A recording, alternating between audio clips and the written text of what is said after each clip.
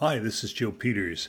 I'm about to interview John Maddox, Maddocks, who is the Vice President of Economic Development, answering to the Somerset County Board of Chosen Freeholders.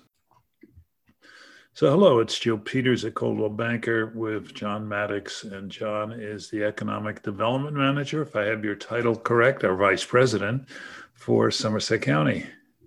So, Yes. John, say hello. Good afternoon. Hey, why don't you spend 30 seconds and tell us a little about your background? Sure. So, as a technical matter, Somerset County conducts economic development activities in partnership with the Somerset County Board of Chosen Freeholders as a public-private partnership. We do that out of the Somerset County Business Partnership offices, where we also serve as the regional Chamber of Commerce, although we don't use that title, as one function, and we also provide tourism development services countywide. Great. And how long have you been in this position? So 20 years ago, we formed the public-private partnership, and I've been here 20 years, and then 10 years preceding that as the county's economic development manager. Oh, I didn't realize that. So is there another county economic development manager at this point? No. Okay, so the position transitioned. Exactly. Got it. So what did you do before that? So I really began my, I'll call it real estate career in real estate development and construction. Okay. So I had spent a good number of years with fairly large at the time real estate development company. And we also did a fair amount of design, build, construction for individual clients. So, many companies that I deal with now who are undertaking projects, I'm very familiar with the process, not only having taken projects through the planning board approvals process, but also securing other permits and regulatory approvals that are necessary. Great. So, and you answer right to the Board of Chosen Freeholders? Yeah. So our structure is that the Somerset County Business Partnership is governed principally by an executive committee. We have a board that meets 4 times a year, but the executive committee meets monthly. And there are 3 representatives of Somerset County on the executive committee of the Somerset County Business Partnership. So although I report day to day to Chris Edwards as the president and CEO of the business partnership, I'm accountable, let's say, to the executive committee of the business partnership as well, and thus the freeholder board. Got it. How many people sit on that committee? Presently 14. Wow. So they're elected to it or volunteer? So there's several categories. I guess the simplest way I could put it is that the executive committee is a subset of the board of directors. But in addition, our bylaws call for very specific representation on the part of the county consistent with our public-private partnership structure.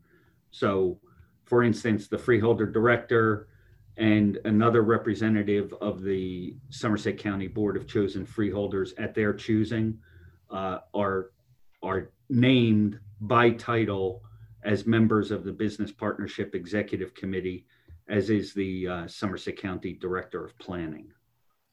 Wow. A little more formal than I live in Hunterdon County, and although there's a similar position, it's not, in my mind, as formal as your organization is. Yeah, I would say that, from the beginning, we recognize the importance of a true public-private partnership. And what that requires is the business community and the public sector to come together. So it was very intentional that the governance structure of the business partnership as a public-private partnership have effective representation from not only the public sector, but also from the private sector, the business community. I would add that although not directly part of our county public-private partnership, the chair of the Somerset County Municipal Managers Association also sits on the Business Partnership Executive Committee. So it is, while we were speaking of governance and my role specifically, I want to be clear that we also have significant representation through the Somerset County Municipal Managers on our governing body. So they have a voice. So you have about 22 different municipalities in Somerset County, and I guess each 21. 21. Okay, and each one of those are represented via that person in general, I guess. Then yes, they are the municipal managers are the principal chief staff person in the municipality, and they have formed their own organization for their own purposes, known as the Somerset County Municipal Managers Association. And again, their interests are represented on the Business Partnership Executive Committee and board. Tremendous. So I know in my business, which is real estate, which is closely associated to yours, except I do it more in residential than business or commercial. If we took January and February as our first two dates, it looked like we were going to get married this year. And all of a sudden, March happened. And I'm just sort of thinking that must have had a similar effect in what you were doing. I like that term, March happened. Yeah. Yes. Quite a year. Yes, March did happen. Middle of March, to be precise. Yeah, it certainly had an impact on our plans for the year. Right. That's what they say. That's making plans is God's way of laughing at you. Exactly. So what got done and what didn't get done? Well, we were fortunate. We had a fortunate, and I dare say unfortunate as well. I mean, Joe, we have some specific experience, and I put this COVID-19, as we've coined it around here, the public health response to COVID-19 under a disaster framework. Although the circumstances are a little different, we have dealt with a number of natural disasters in Somerset County over the years, going, at least in my history, as far back as Hurricane Floyd, which caused significant economic and community impacts. So we have I dare say, a great deal of experience in not only disaster response, but also what we call and what is called disaster recovery. And we were able to leverage that experience. As one example, before the end of March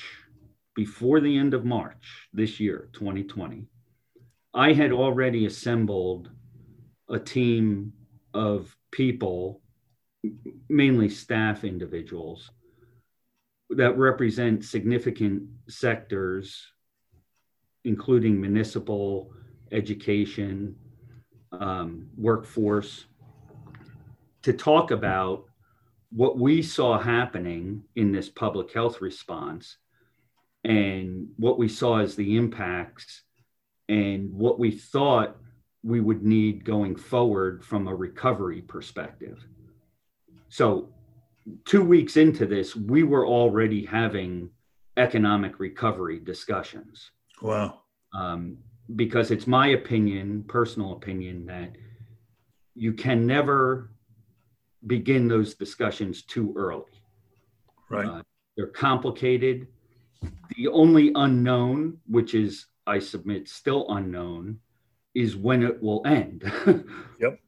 Right? I mean, we know when a hurricane or tropical storm comes through, we're pretty sure when that ends. So we move fairly quickly into a recovery mode. But again, there's a distinction to be made between response and there's a lot of great people doing a lot of great things, particularly local here on the response side.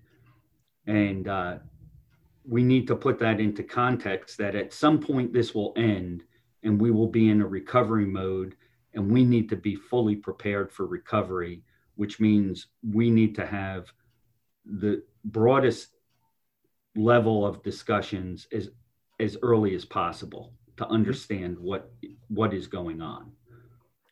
So if we, according to the powers that be, love them or hate them, if we get a vaccine somewhere around the end of the year, early next year, it's probably going to take 12 more months to get the majority of the people in the country to get vaccinated. And then it has to be proven out. So this could go on for easily another year. Yeah,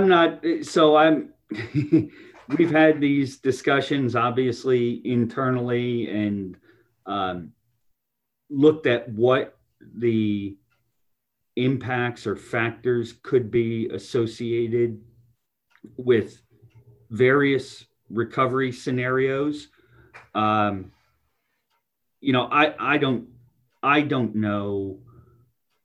I still tend to think, and I'm still of the opinion that these are individual decisions at some point.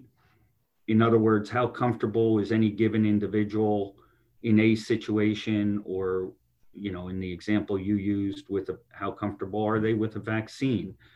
I don't know that we can aggregate those individual circumstances or thoughts that go into their decision making or how they feel about a circumstance.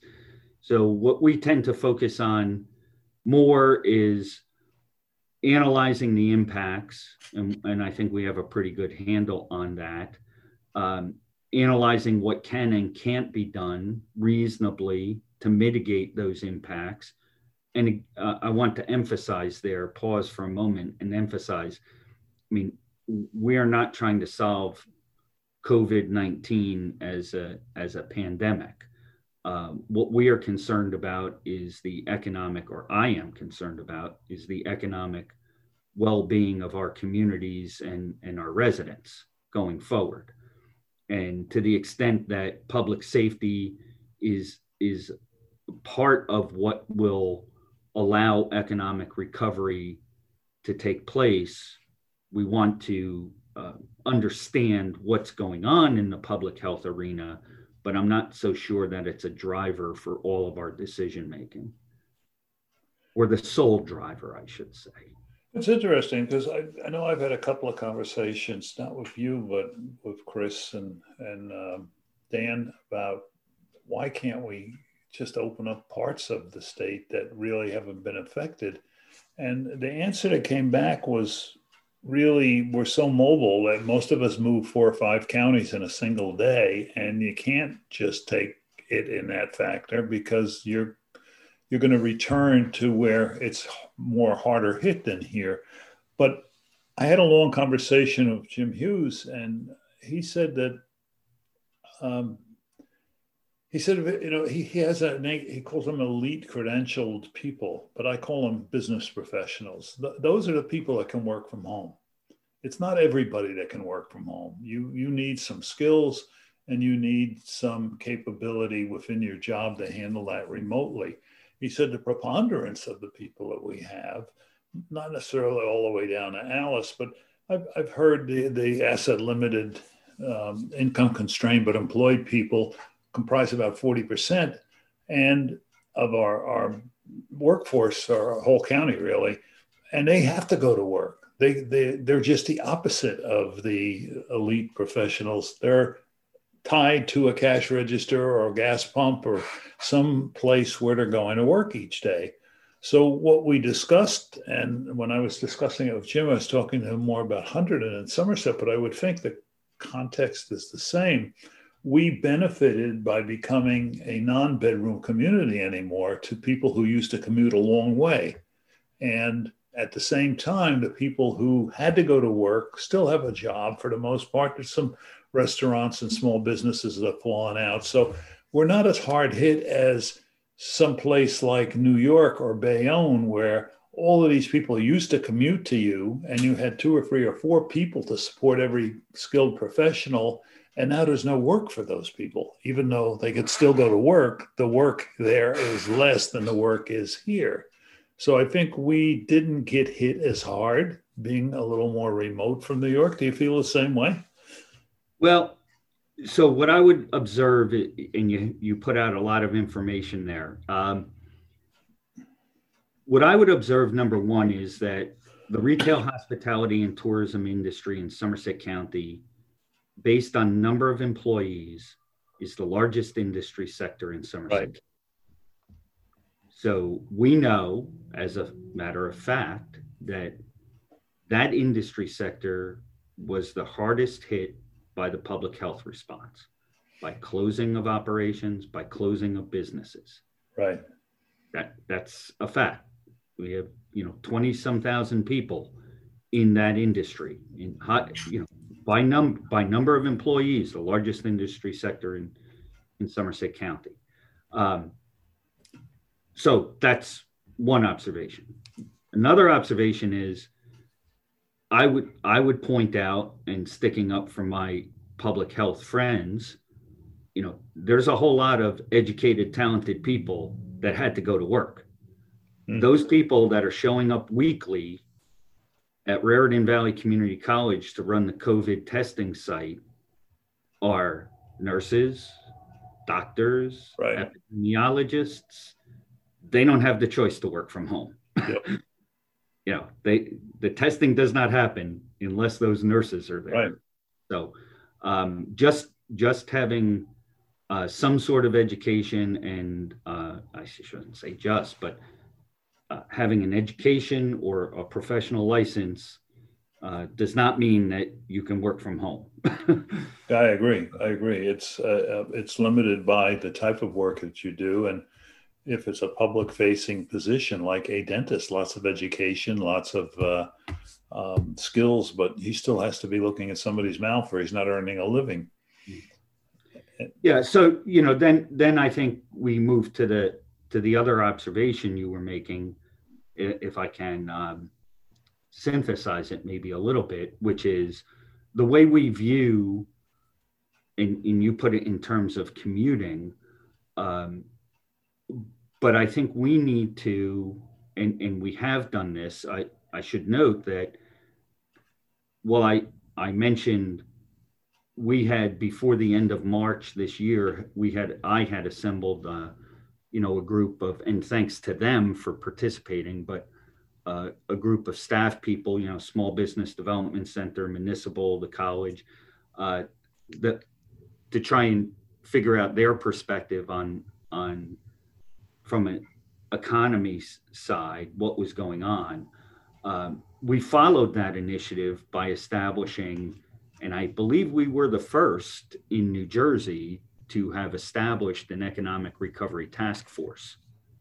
We did that in late April. So we've been at economic recovery here since then, since mid-April, I would say. Your observation's right. I mean, look, if you're not having to commute to the office, let me put that into an economic development perspective. The net result of that we've learned is it's simply a change in the economic pattern. Right. So that's the employment and private sector economic investment consequence. If you're not going to an office in XYZ municipality, it means you're not buying gas along the way. It means you're not having lunch there. That's the economic activity aspect of this that we need to understand better. And I don't think any of that is settled yet. No, I don't. So it's not that there isn't economic activity.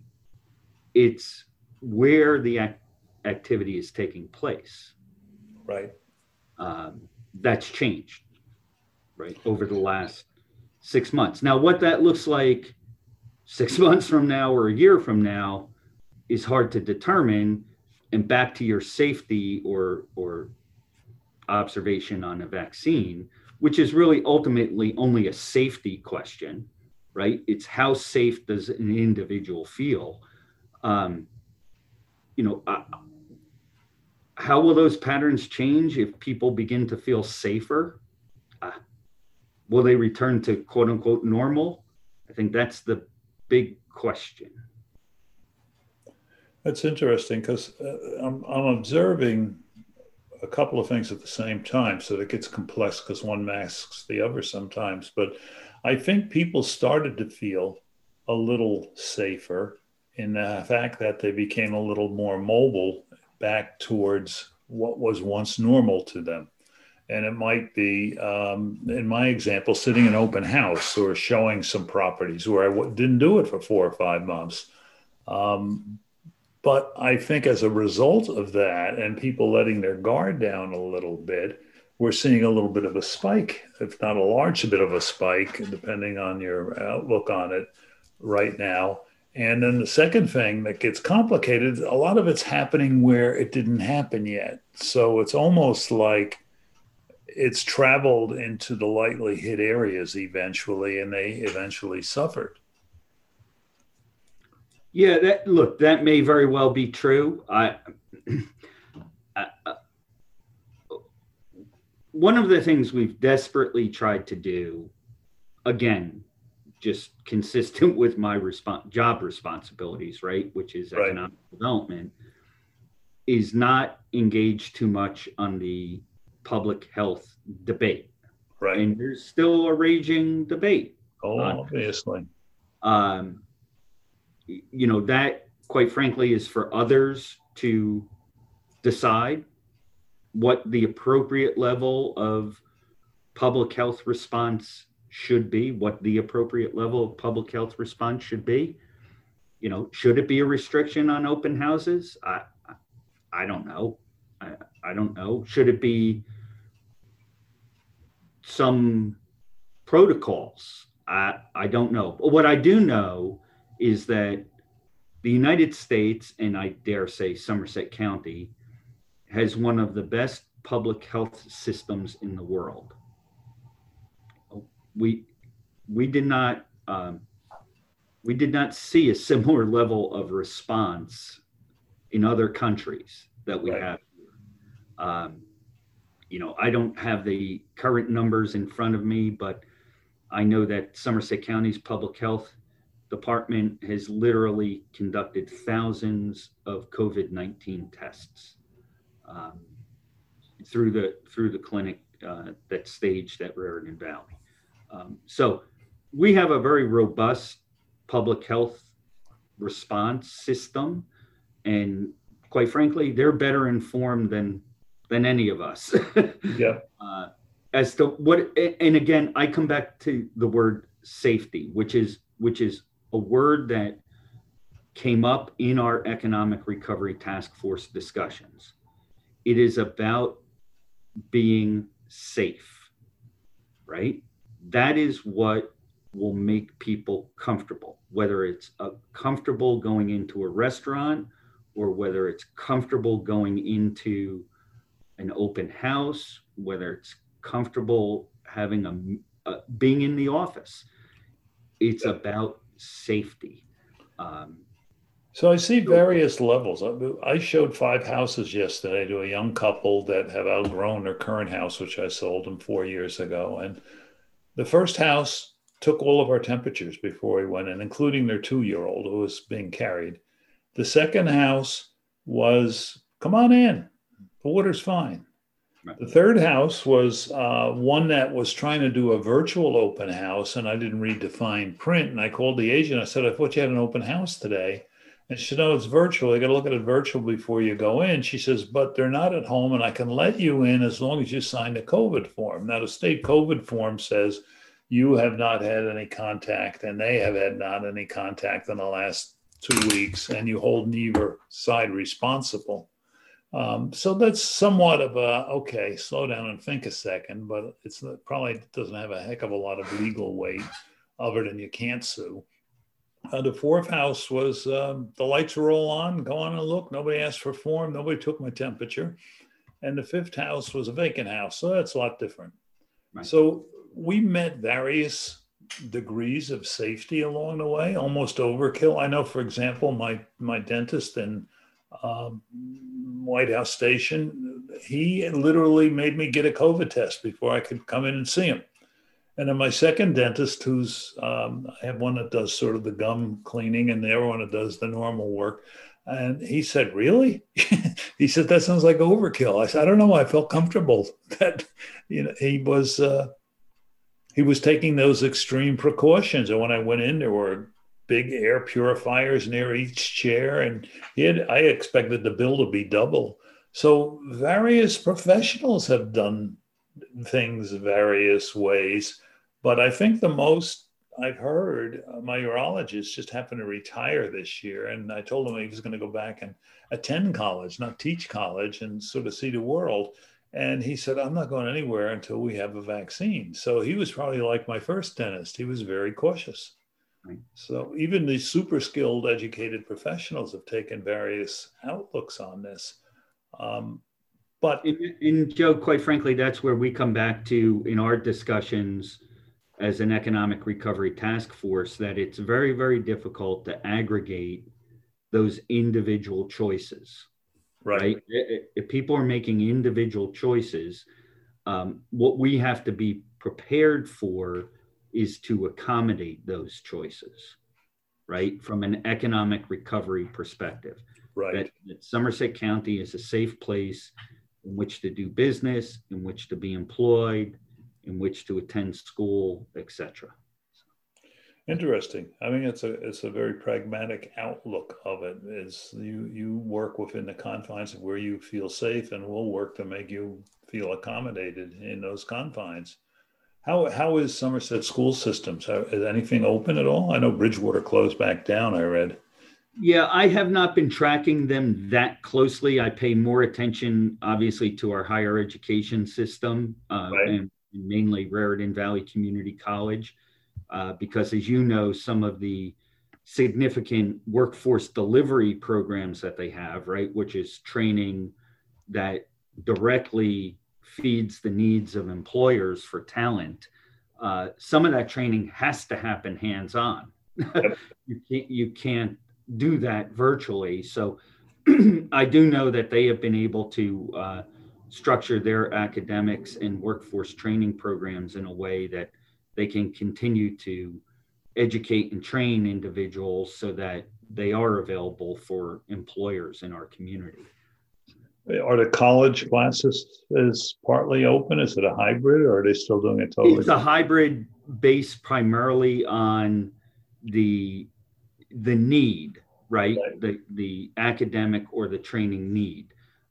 You may know that, so there are two, speaking generally of the college, and you'd be better to speak with Mike McDonough, the president there, about the details. But generally speaking, the college provides two significant resources in our community. One is academic education as a 2-year community college, with transfer benefits on to 4-year institutions. And then secondarily, they have workforce training, a workforce training center. So using one of the workforce training center programs as an example, which is advanced manufacturing, I mean, there is only so much in an advanced manufacturing curriculum that one can teach online. Yes, I would think. At the end of the day, you're operating equipment and machinery, and that, to a degree, has to be taught in person. So they are able to continue those programs. And again, the point of that is that, and I'll focus on advanced manufacturing because the one I'm most familiar with, their placement rate for students going through the advanced manufacturing program is something like 98%. Wow. And we're talking about average wages, in the $50,000, $60,000 a year range, starting. Right. So, that says two things. One is Raritan Valley Community College, through their workforce training, is providing a significant service to employers. It also says that this is an in-demand occupation that employers need here in our community. That's interesting. And they're meeting that need. You don't want to stop. I mean, if you don't feed the need, then you're going to slow down the economy. And you don't want to see that happen. But at the same time, the economy has sort of slowed down a little on its own for other reasons. But you don't want to be the one cog that's not doing its part.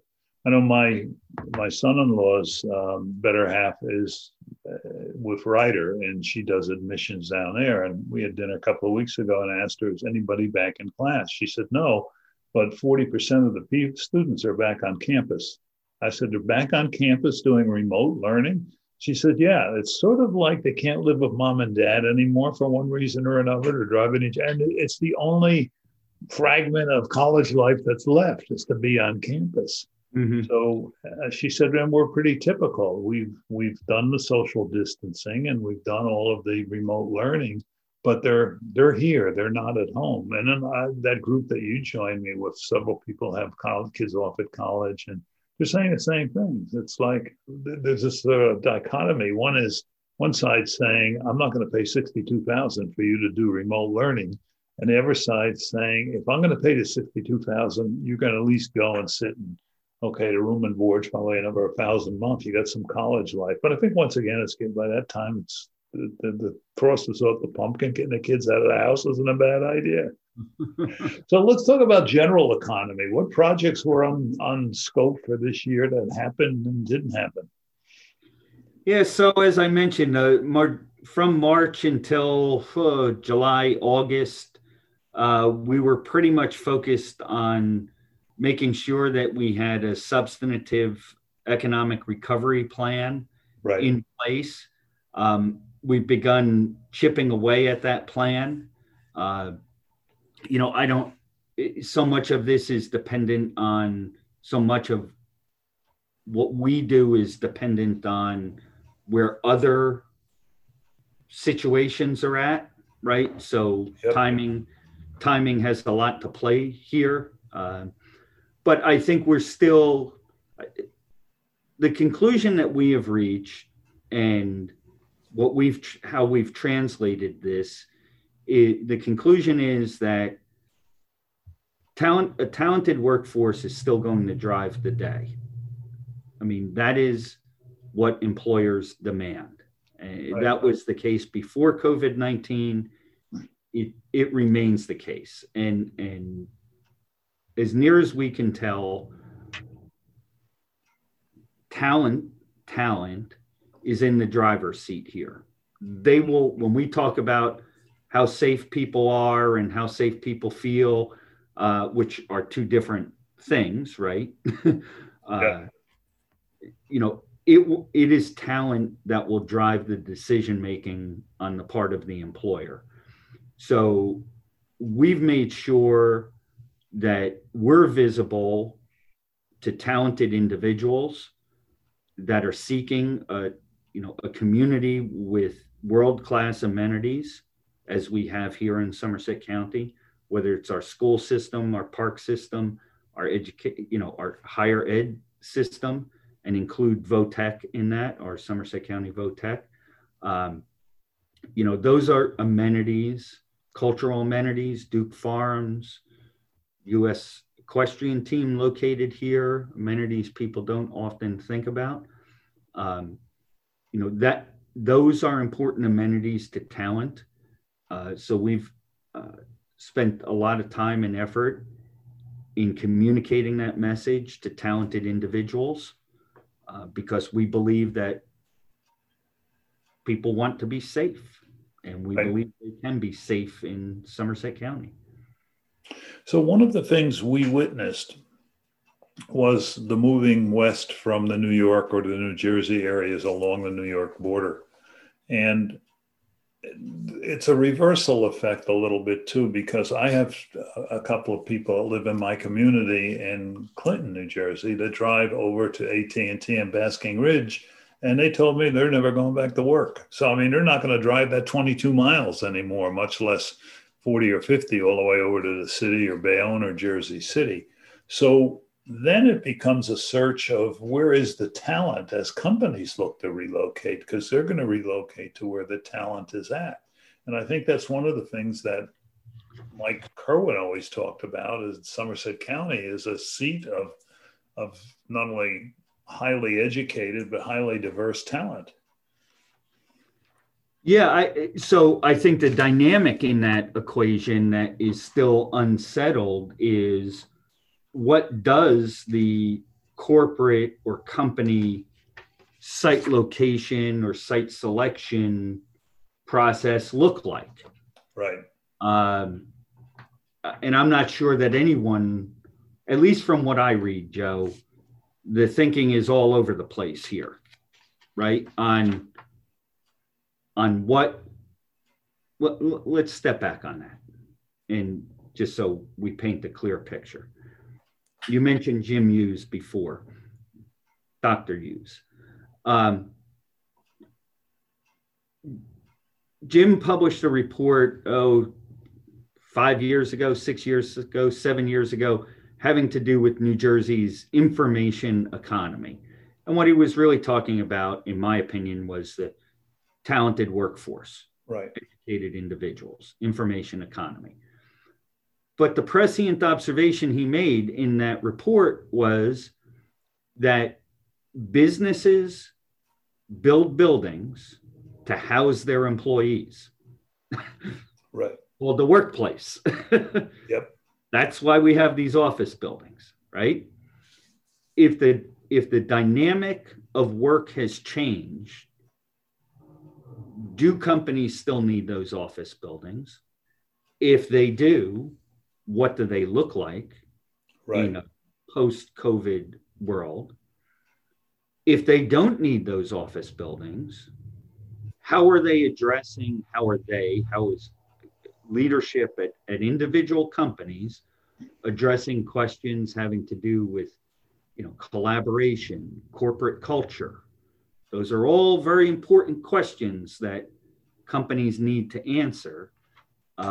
Let's not forget, we're 6 months into, this is like the never-ending tropical storm, right? Can you imagine 6 months of Hurricane Sandy? No.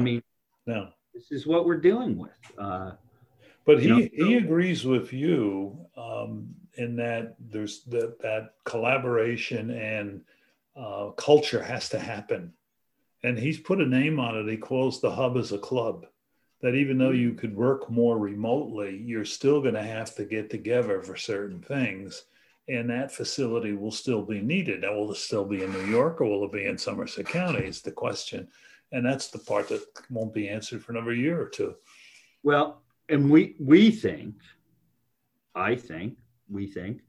that question will be answered by answering the simple secondary question, which is, where's our talent? Right. And if the people we employ are in Somerset, speaking, if I were running a company, one would say, where are the people we employ? Yep. Okay. If they're in Somerset County and we need a place for them to get together, yep, why are we putting that in New York?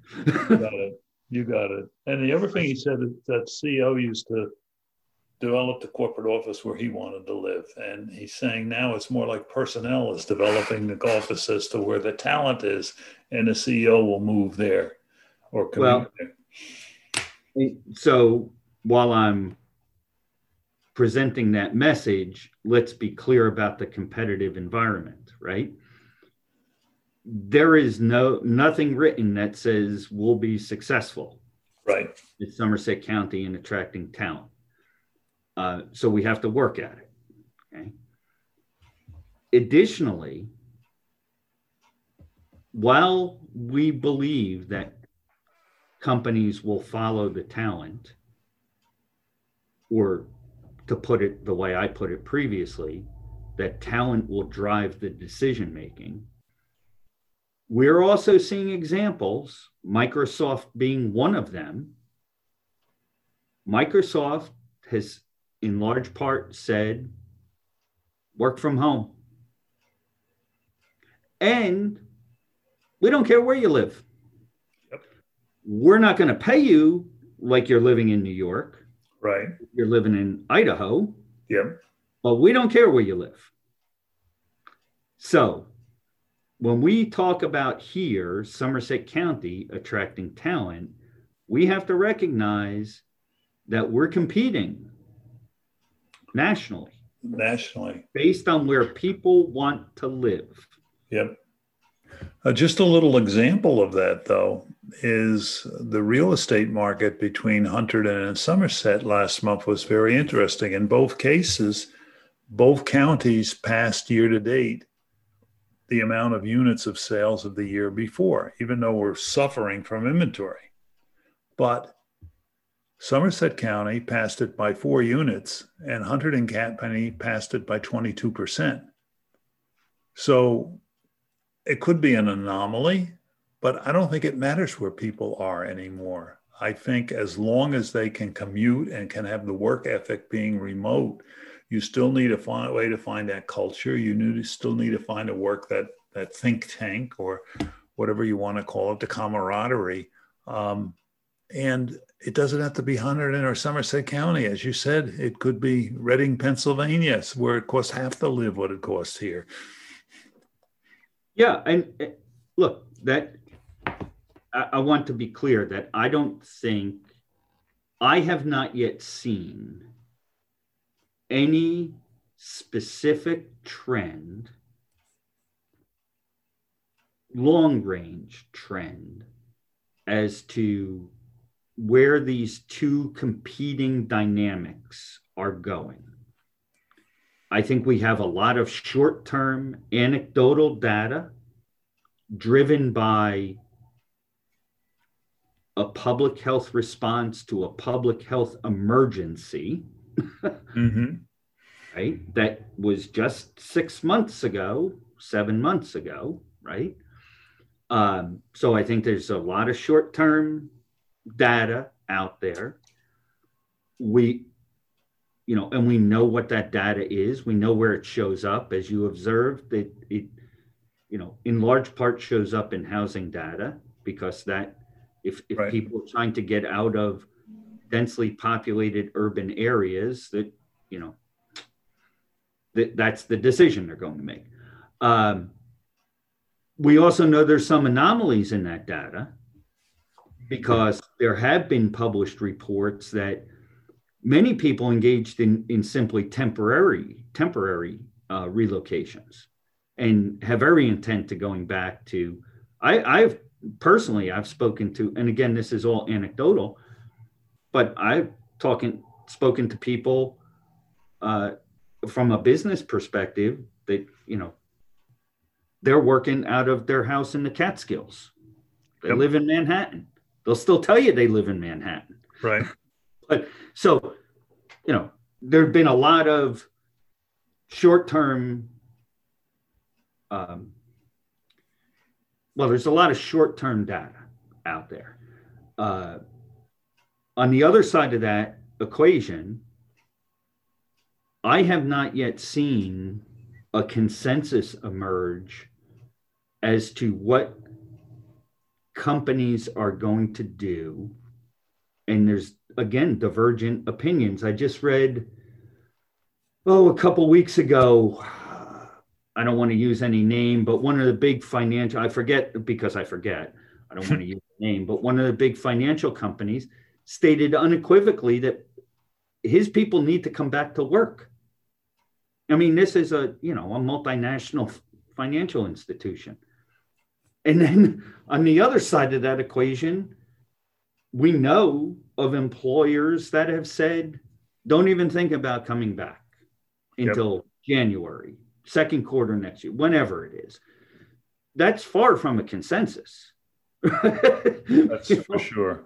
Because then you got everything in between.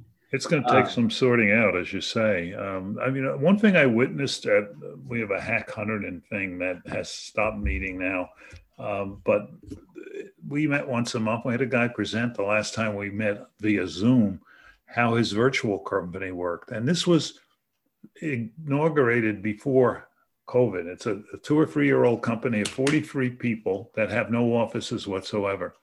And they do technology. They'd probably do somewhere between 15 and $20 million. And they have very rigid hiring standards to get the right person who can work in that environment. And they do something every 6 to 8 weeks where they get everybody together somewhere in the country. But there's no office. It was a virtual company of professionals, and it's already happening all aside from COVID. So you've got two diverging paths. One is things like that, which is very minuscule so far.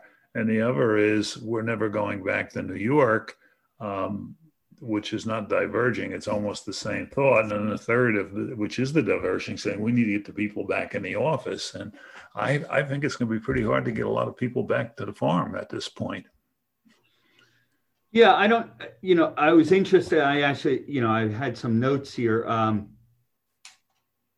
There was one survey, and again, I mean, these are just take them for what they're worth, but there was one survey by one of the corporate real estate firms that indicated 70% of people want to come back to the office for socialization and collaboration.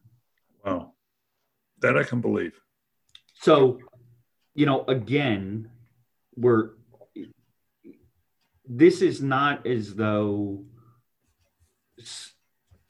a disaster has ended. Yep. And we can now begin returning to normal, right? This is to a large extent, an ongoing disaster, quote unquote disaster. And there's still a lot of decision making to be made. And back to what we've done, so number one is we've tried to position ourselves not only with knowledge, but also use experts in the form of our task force to try and define what we, given our best thinking, what we think the future will look like. And we've tried to translate that into discrete actions in the near term so that we can be more fully prepared when a long-term consensus or direction begins to emerge. And becomes clear. Yeah. It's hard to think about painting the barn when it's on fire. And right now we're in a fire mode. John, I appreciate you being able to spend this time with me. I think it's probably a pretty good logical point. Would like to pick up with you again after the first of the year and see what's transpired and where we are between now and then. What haven't we covered that you would have liked to have mentioned, though, before we break? First off, thank you for your time. Thank you for reaching out to me. I appreciate that. If there's any, I would just point out that if there's any questions, I can be reached at the Somerset County Business Partnership offices, 908-218-4300, extension 25, and John at scbp.org. Excuse me, acronym for Somerset County Business Partnership. So good. I'll put both of those links on the, plus a picture of you so people know you. Okay. On my site when I publish this, which will be about a week out. And hopefully you will hear for some people, but you've always been a resource of knowledge. I first met you when we started doing the Leadership Somerset, and I was getting into the employment. And then I was 101st, and then I did Somerset. And I know, which was a much better program. I got to admit they were much different. They were both interesting. And then Sunday, the guy, I'm trying to get his name, that does the New Jersey outdoors site, Brad Fay. Oh, yeah. I had him on about 2 or 3 weeks ago, and we talked about his staycation ideas, which is now turned into a fall visit idea format. His staycation started in July, August. He had 26,000 hits on his site for people thinking about doing something in Hunterdon County and Somerset County. In I guess his new is the Sourlands area, but they've got the whole central Jersey thing, which is sort of a comical twist on, is there really a central New Jersey? Right. Got a couple, like I say, Stephen Colbert on talking about it, and several other people. But so look, Joe, that's a good point. You may want to ask Jacqueline Morales here, our tourism director. I did not cover it because we were primarily on the employment and jobs and side of things. But Jackie we did realign our tourism marketing. Obviously we had to, right? Because we weren't getting that business travel market.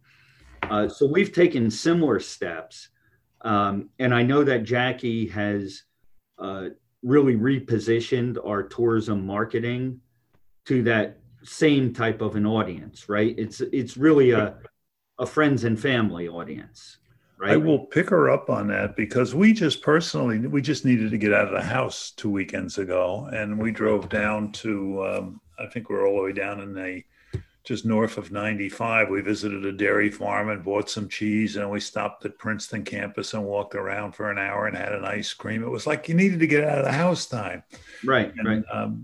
People are looking for it. I'll pick her up. We'll do a separate session just on that, and I'll ask her to listen to Brad so we don't overlap it.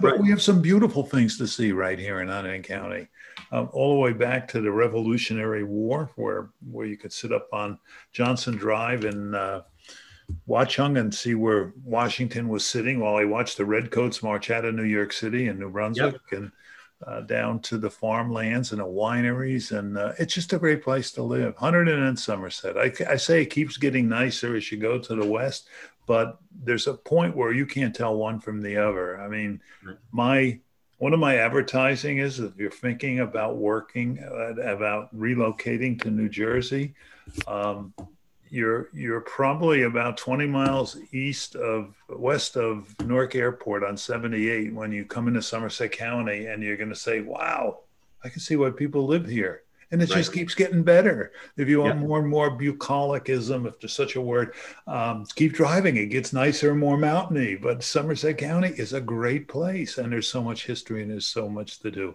Wow. Thanks again, John. What a great amount of information that's contained inside of one individual. I think it's a blessing that Somerset County has someone like John doing the job that he does.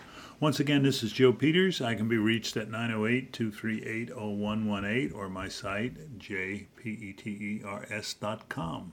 Thank you for tuning in. One of the biggest decisions in your lifetime is buying or selling a house. Choosing a realtor with strong client communication, technology, and marketing skills will dramatically improve your chance of success. That's why Hunterdon and Somerset's residents rely on Joe Peters. Joe believes his clients deserve a smooth and seamless experience, not a roller coaster ride. As a Coldwell Banker sales associate with 20 years of experience, he's helped hundreds of people to achieve their goals and dreams, no matter where they were in the buying or selling process. Here's what his satisfied customers have to say. Joe guided us through the process of selling our home and made a complicated transaction appear seamless. Joe is diligent and responsive without being pushy, and truly keeps his clients' best interest in mind. He would return calls within minutes if he didn't pick up. Joe accomplishes this by approaching every transaction from a business perspective. Initially, he tries to fully understand your goals and dreams and make them his own.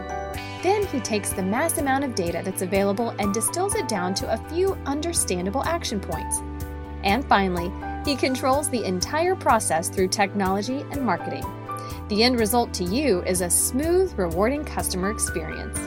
Let Joe show you how to take his professional expertise and put it to work for you. To contact Joe, go to jpeters.com. You can call 908-238-0118 or text to 908-304-4660.